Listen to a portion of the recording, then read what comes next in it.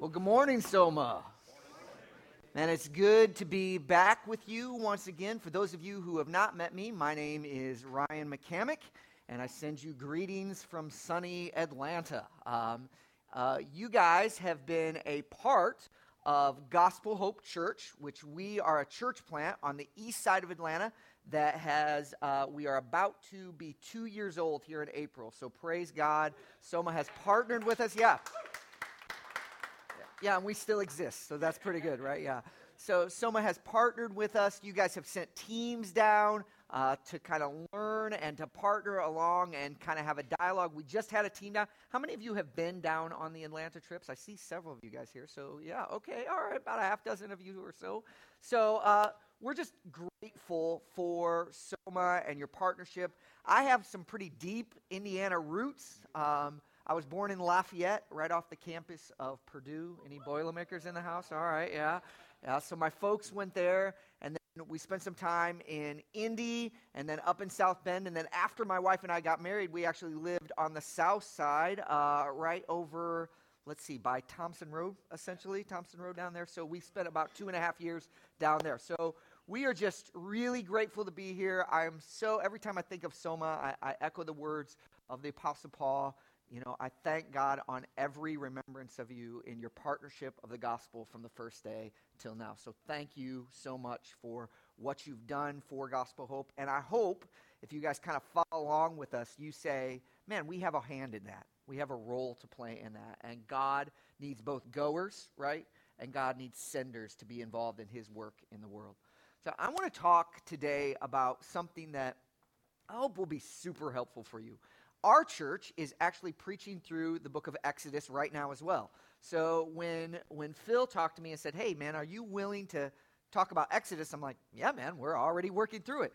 Yeah. And this passage today in Exodus 4, I think has some wonderful things that the Lord wants to say for us. Anybody in here ever felt inadequate before?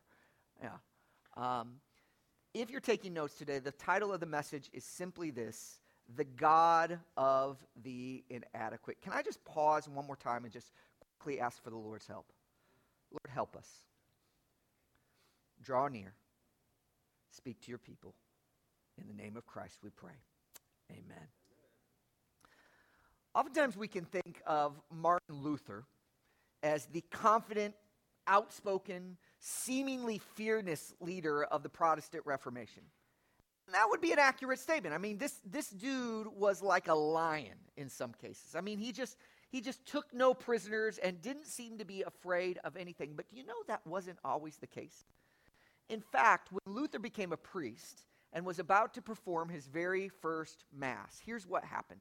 This was a big deal, and he actually had 2 years to prepare for this. They brought in family members and friends. Over 24 people traveled miles and miles to see Luther perform this very first mass. His father included was in the audience. But when Luther got up for that faithful moment that he had rehearsed and rehearsed over and over again for 2 years, he went to do it, and you know what happened? He couldn't perform the ceremony. He froze. He got so scared and overwhelmed by the fact that he thought of himself as ministering before a holy God that he couldn't go through with it, so much so that another priest had to come up and help him get through the ceremony. Have you ever been there? Have you ever deeply desired to serve the Lord? Really a good desire in your heart. You wanted to do something good for God, but in that moment you felt incompetent, incapable, ineffective. Man, I've certainly been there. Been in pastoral ministry now for, I'm pushing 20 years.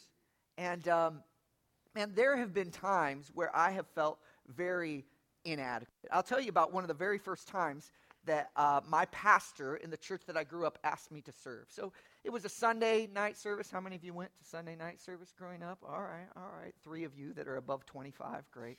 Yeah. And so I'd grown up in this church, and I was like, man, I know how this service goes, right? And the pastor says to me, will you kind of MC the service, like lead the service? I'm like, oh, yeah, no sweat. I'm probably 19 years old at that time. So I come up front. I've seen this service over and over. And in that church, the tradition was kind of you would call the ushers forward. You know what I'm talking about? And then you would call on one of them to pray, and then they would take the offering. So here I am, kind of wet behind the ears, get up in the service. Ushers, if you're not, trying to be very, ushers, if you're now, come forward to receive the Lord's tithes and offerings. Here they come.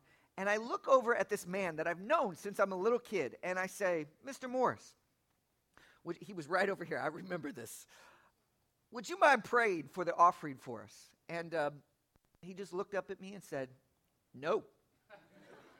Hard pass, right? Yeah. Now, we got through the service, but that was kind of my first ministerial experience, and I'm still in the ministry, so, it didn't blunder anything. But can you identify? I mean, you were trying to do something good, trying to do something in the church, trying to do something in the community, trying to share your faith, trying to minister to somebody, and it just didn't work out. And in that moment, you felt, man, I'm just not cut out for this. I'm just inadequate. Well, then take heart. You're in good company. Because that, I believe, is exactly how Moses felt in our passage today. Oftentimes we think of Moses as the mighty deliverer of God's people, but really the story of Exodus is about God mightily delivering his people through an often reluctant, sometimes blundering Moses. In fact, the story of the Exodus reminds us that the Lord is not looking for capable people. He is looking for people who will believe that he is capable. God's not looking for all stars. God is looking for people who will believe that he is capable. As 2 Chronicles says, for the eyes of the Lord roam throughout the earth to show himself strong for those who are wholeheartedly devoted to him. He's looking for people who he can show himself strong through, not for strong people who can kind of be on his team and help him out. I love the way John Piper puts it. God is not a scout looking for the first draft choices to help his team win. He's an unstoppable fullback ready to run touchdowns for anyone who would give him the ball. So if you've ever felt inadequate for the task to which God has called you, then I believe the Lord has a word for you today. And let's just be honest, right? Let's be honest up front. We all got a little Moses in us, don't we? We all got this sense of like, I'm not that awesome. We've all got up, looked in the mirror, dressed ourselves up, fixed whatever remaining hair we had, and said, I've seen better. That's not so great. The Lord, through this passage of Scripture, reminds us simply this. We must trust God to work through us.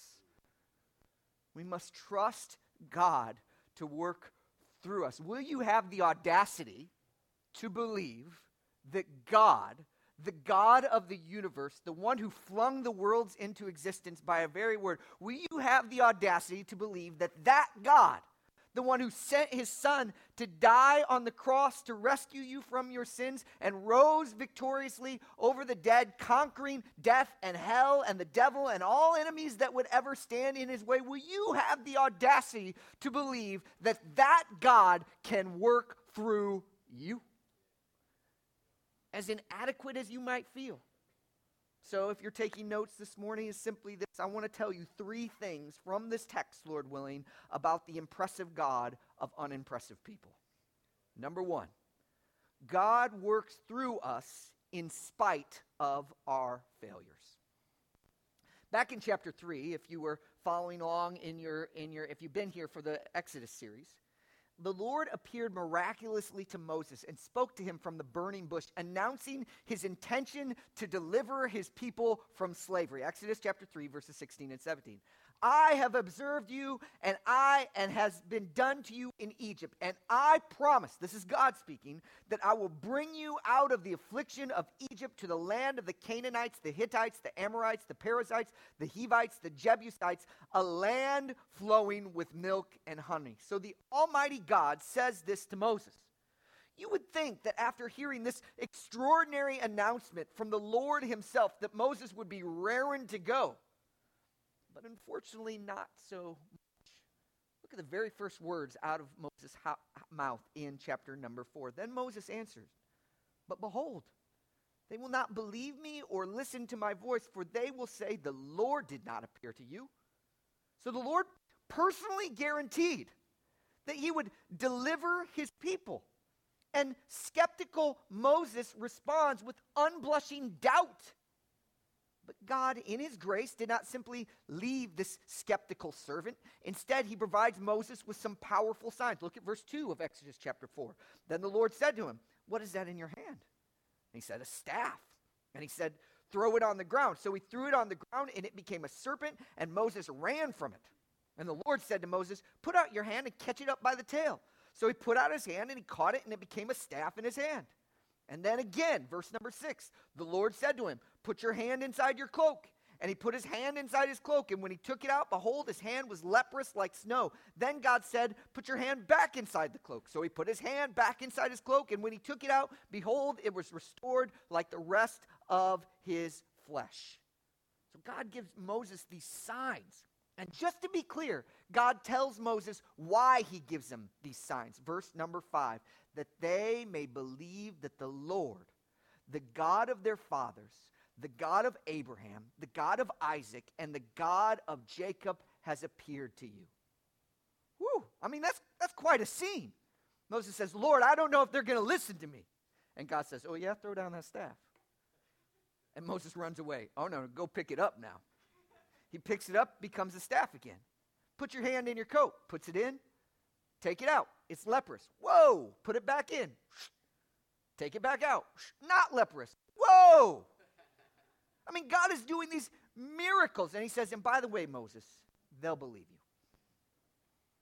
I've given you these signs for that very reason. So now, Moses should be just ready to go. So how does he, armed with these miracles, respond to the word of the Almighty God? Verse number 10. But Moses said to the Lord, oh my God, I'm not eloquent, either in the past or since you've spoken to your servant, but I am slow of speech and tongue. Another excuse. And as we'll see in a moment, Moses is not done. In fact, if you read this passage carefully, every time God and Moses are interacting, everything that comes out of Moses' mouth is basically this: Lord, you've got the wrong guy. Every time he speaks, he's essentially saying, Lord, you've got the wrong guy. And in a sense, Moses has good reasons for this belief. Remember what landed him in Midian in the first place? Remember, he's not in Egypt. Because when he tried to deliver God's people, it didn't turn out so well. Back up several chapters, or several years, 40 to be exact, back to Egypt. And here's what happens. Exodus chapter 2, verses 11 and 12. One day, when Moses has grown up, he went out to his people and looked on their burdens, and he saw an Egyptian beating a Hebrew, one of his people. So Moses finds out, that there's oppression in the land, and he has a good desire. I'm going to set God's people free. And so he takes matters into his own hand. Look at verse 12. He looked this way and that, and seeing no one, he struck down the Egyptian and hid him in the sand. But Moses' liberation strategy didn't go like he wanted it to. Verse number 15 of chapter 2. When Pharaoh heard of it, he sought to kill Moses, but Moses fled from Pharaoh and stayed in the land of Midian. So listen to this. So not only had Moses failed in his attempt to bring justice to his people, he failed to trust the Lord when God asked him to do it again. Put yourself in Moses' shoes. I mean, you tried it, it didn't work, and now God speaks to you again, and you're like, I can't do it. I can't do it. No doubt, years later, as Moses reflected on this period of life, he could have written one word over it, failure. For those of you that aren't so good at spelling, that's failure. He would have thought of this period of his life and said, I am a failure. But we've all been there, haven't we? Are there not seasons in your life that you cringe to think about? I mean, as you look back, like you don't even like to think about that period in your life. Are there personal failures that haunt you even years after they've happened? You're like, why did I do that? And the consequences just keep on coming for dumb choices that you made a decade ago? Are there failures in ministry that are still a source of embarrassment? Why? That was terrible counsel I gave. I shared the gospel with that person. I just butchered them in the process. I think of my sermons, honestly, they have a shelf life of about 18 months. Because if I look back at a sermon like more than like 18 months ago, I'm like, that was a hack. That was terrible.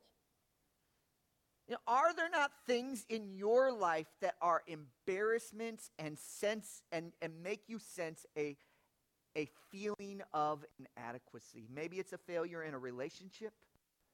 Maybe it's a failure in character. Maybe it's a failure to stick something out. Maybe it's a failure to believe God's word. Is there not something or some things in all of our life that tempt us to, like Moses, say, I am a failure? But here's the thing. In spite of Moses' failures, God was far from done with him. I mean, we know the rest of the story, right? In fact, it was after Moses' failures to trust the Lord that a couple of chapters later, God says, Exodus chapter 6, verse number 1, but the Lord says to Moses, now, an important word there, now you shall see what I will do to Pharaoh, for with a strong hand he will send them out. With a strong hand he will drive them out of the land. It is if God is saying, Moses, all of those failures were necessary. Now you are ready. Listen to this very carefully. Sometimes we need to taste failure so that we know the true source of our success. Sometimes we need to taste all those embarrassing moments from our past to know that our success is not rooted in our own ability, but it is rooted in the character and the power of God. Just look at how God talks about the rescue of his people. Back up to chapter 3 and notice all the eyes. Is this up on the screen, by the way? No? Chapter 3, verse 7? Negatory? So far, so good. Okay. I was going to have you participate in this here. You can flip. Exodus 3, verse number 7. Go there. Scroll in your Bibles. Yes. I have stopped saying turn in your Bibles. Scroll. Oh, you guys got pew Bibles. Okay. Turn in your Bibles. Exodus 3. There it is. All right.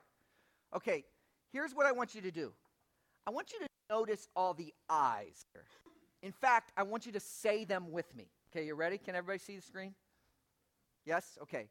But the Lord said to Moses, now you shall see what will do to Pharaoh. For with a strong hand he will send them out, and with a strong hand he will drive them out of his land. Verse 7, have surely seen the affliction of my people who are in Egypt, and have heard their cry because of their taskmasters.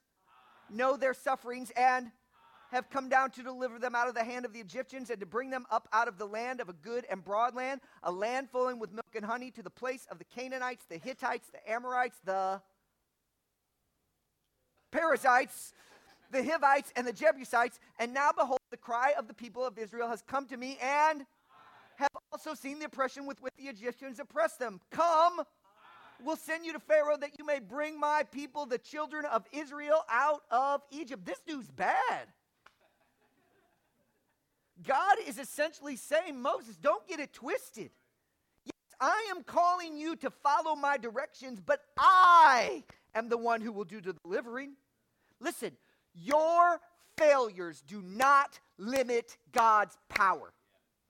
Your failures do not limit God's power. Sometimes we get the notion in our heads that God only works through people with perfect track records, but this simply is not the story of Scripture.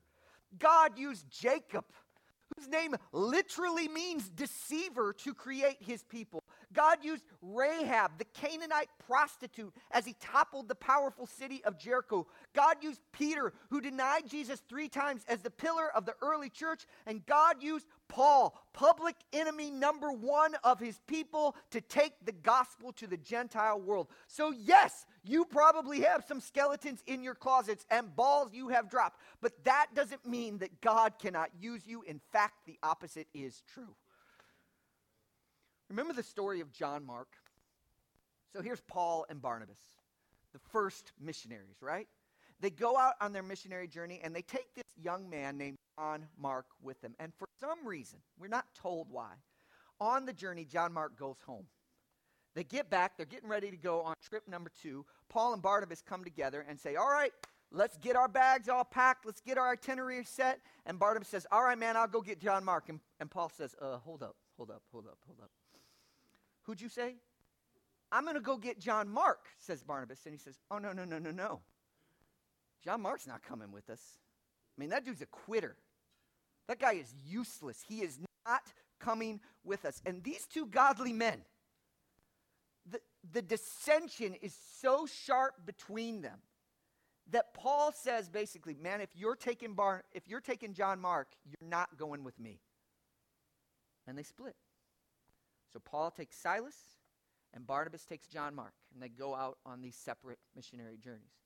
Now, at that, it's kind of like a sad note in the story of the missionary expansion of the gospel, but then you get to the very end of Paul's life. I mean, think about John Mark for a minute. I mean, man, it's rough when the Apostle Paul calls you a failure. I mean, that don't look good on anybody's resume. What did Paul say about you? Failure. But then at the very end of Paul's life, it's one of the sweetest notes, and you miss it if you don't know the context. Paul's getting ready to die, his swan song in 2 Timothy, and he says this, 2 Timothy chapter 4, verse 11, bring Mark with you. Why? For he is useful to me in the ministry. Some of you look at your past, and it feels very John Mark-esque. You've got failure, inadequate, written all over it. But listen to this very carefully. The God of the Bible is in the business of transforming the useless into useful. Let's not be so proud to believe somehow that our past mess-ups somehow prevent God's future work in us. Your failures do not limit God's power. Number 2. Not only does God work in us in spite of our failures, but God works through us but in spite of our weaknesses. It's not just that Moses' failures that make him feel inadequate, it's also his weakness. Look a little more carefully at his excuse in verse number 10. But Moses said to the Lord, "Oh, my Lord, I am not eloquent, either in the past or since you have spoken to your servant, but I am slow of speech and tongue." And since Moses is saying, God, I can't do what you're asking me to do. I got a D in speech class. And this was not just a passing concern. This was not just some random excuse that Moses thought out. It was a burning passion in his heart. Like, he really felt inadequate because of this. And we know this because he kept on coming back to it. Chapter 6, look at verse 12. But Moses said to the Lord, "Behold, the people of Israel have not listened to me. How shall Pharaoh listen to me? Why? For I'm uncircumcised lips. I can't talk good."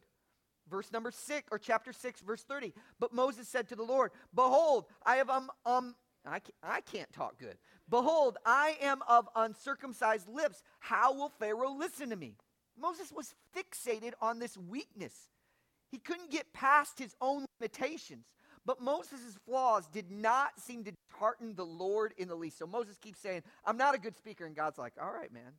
Chapter 4, verse 11. Then the Lord said to him, "Who has made your mouth? Who makes him mute or deaf or seen or blind? Is it not I, the Lord? Now therefore go, and I will be your mouth and teach you what you shall speak." In other words, our weakness does not nullify God's strength. And you may not be good at certain things, but your weakness does not nullify God's strength. Even when Moses went so far to say this, chapter 4, verse 13, "Oh my Lord, please send someone else." And this is where God about smacked him. God did send Aaron. But in sending Aaron, he makes it clear that, look, I'm not sending you Aaron because he's such a good speaker. That's kind of irrelevant in one sense. Look at verse 15. You shall speak to him and put words in his mouth, and I will be your mouth. And with his mouth you will teach, man, this is ironic. We'll teach you both what to do. The principle is this: the Lord's work is not dependent on our ability. Isn't that good news? Stop and think about that for a minute. The Lord is not dependent on our ability. He is able to work through ordinary, flawed, weak, unimpressive people like you and I.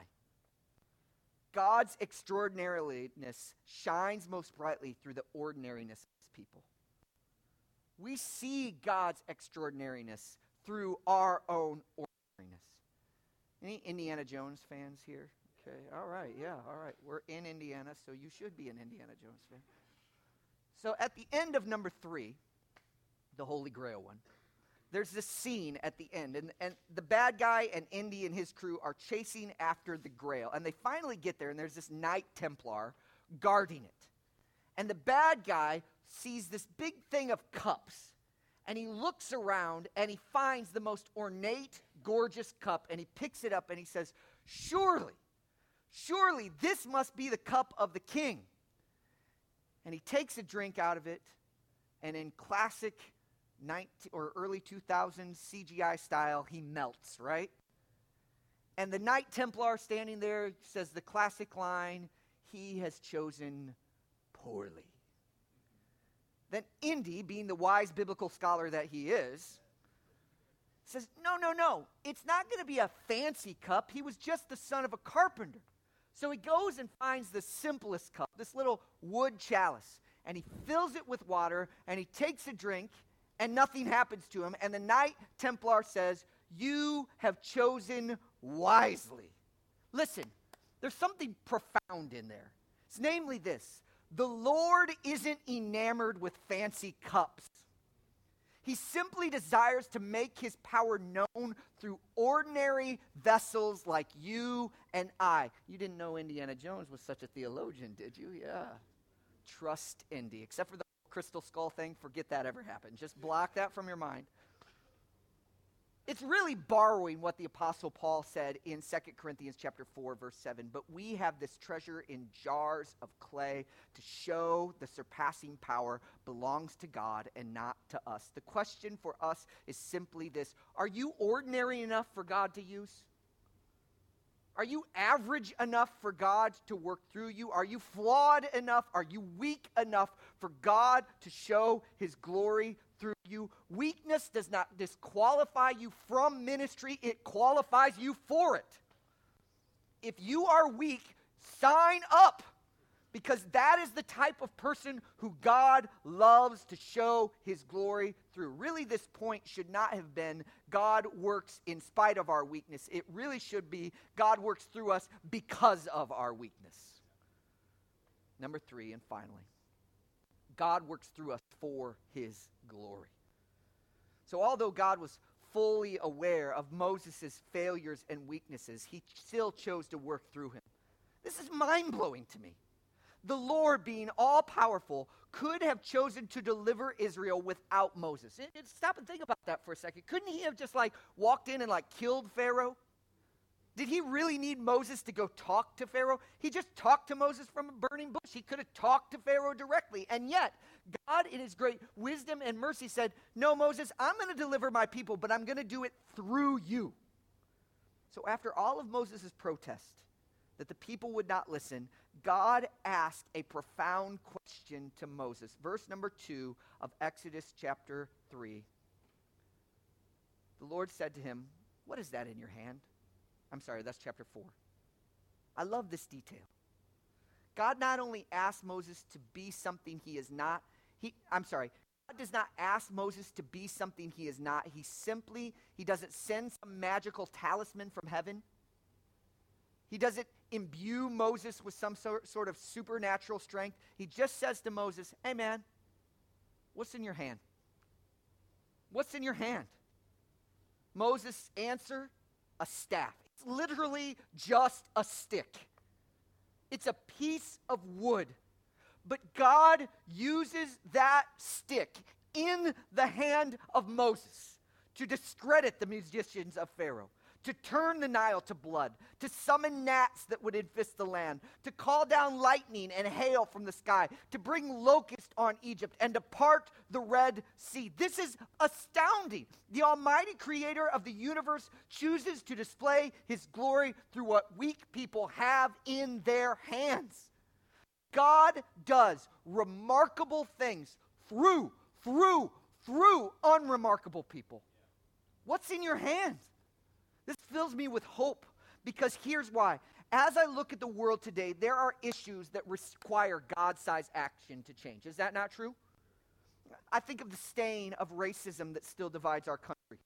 I think of the millions of unborn lives that are quenched before they even draw a breath. I think of the decline of the church, particularly in urban communities. I think of the terrible suffering of millions of orphans and refugees worldwide. I think of the nearly 3 billion people, 3 billion with a B, who not only do not know Jesus, but have no access to Jesus. And those problems are God-sized. They require God-sized solutions. I don't have the strength to wrap my mind around it, but here's the thing. I believe because of what this passage of Scripture teaches us is that because of that, some of this darkness will be pushed back because of people in this room. Not because you're particularly awesome, no offense, but because you're ordinary and God loves to exalt Himself through ordinary people. God loves to do extraordinary things, remarkable things through ordinary, unremarkable folks like you and I. We are literally the hands and feet of Christ in the world today. He's going to get the job done through us. That's amazing. At the McCammack homestead, where I have a gaggle of children, 8 to be exact, we do pizza night, usually every Thursday night, and I am the pizza chef du jour. And it's not, like, look, we're not just slopping like pepperoni on there, all right? After years, I have honed my craft, and we make some good pizzas every time at the McCammack house on Thursday evenings. Sometimes, when I'm getting the pizza ready, actually every week this happens, my 4-year-old comes along, and she says, "Daddy, can I help?" And because I'm a good father, I say, "Sure, sweetie, you can help." But here's the thing. Don't tell her. She doesn't really help. I mean, whatever she does, like, I kind of have to redo because she kind of messes it up in her process of helping. But here's the amazing thing. After we get all the pizzas ready, put them in the oven, and they come out, and they say to Felicity, "Hey, what was that?" And she will say with unblushing sincerity and enthusiasm, "We made pizza." But the reality is we didn't really make pizza. It was really Daddy made pizza, but He worked through me in allowing me to do it. And I think that's a beautiful picture of what God could do. My daughter can't make pizza. She's 4 years old. You can't do all these things that are God-sized. But here's the thing. God invites you to participate in what He's doing in the world. He says, you might not have my power. You don't have my power, but I can work through you for my glory to do amazing, extraordinary things in the world. Friends, as weak as you may be, the God of heaven intends to put His display on through you. This story reminds us that God got His work done.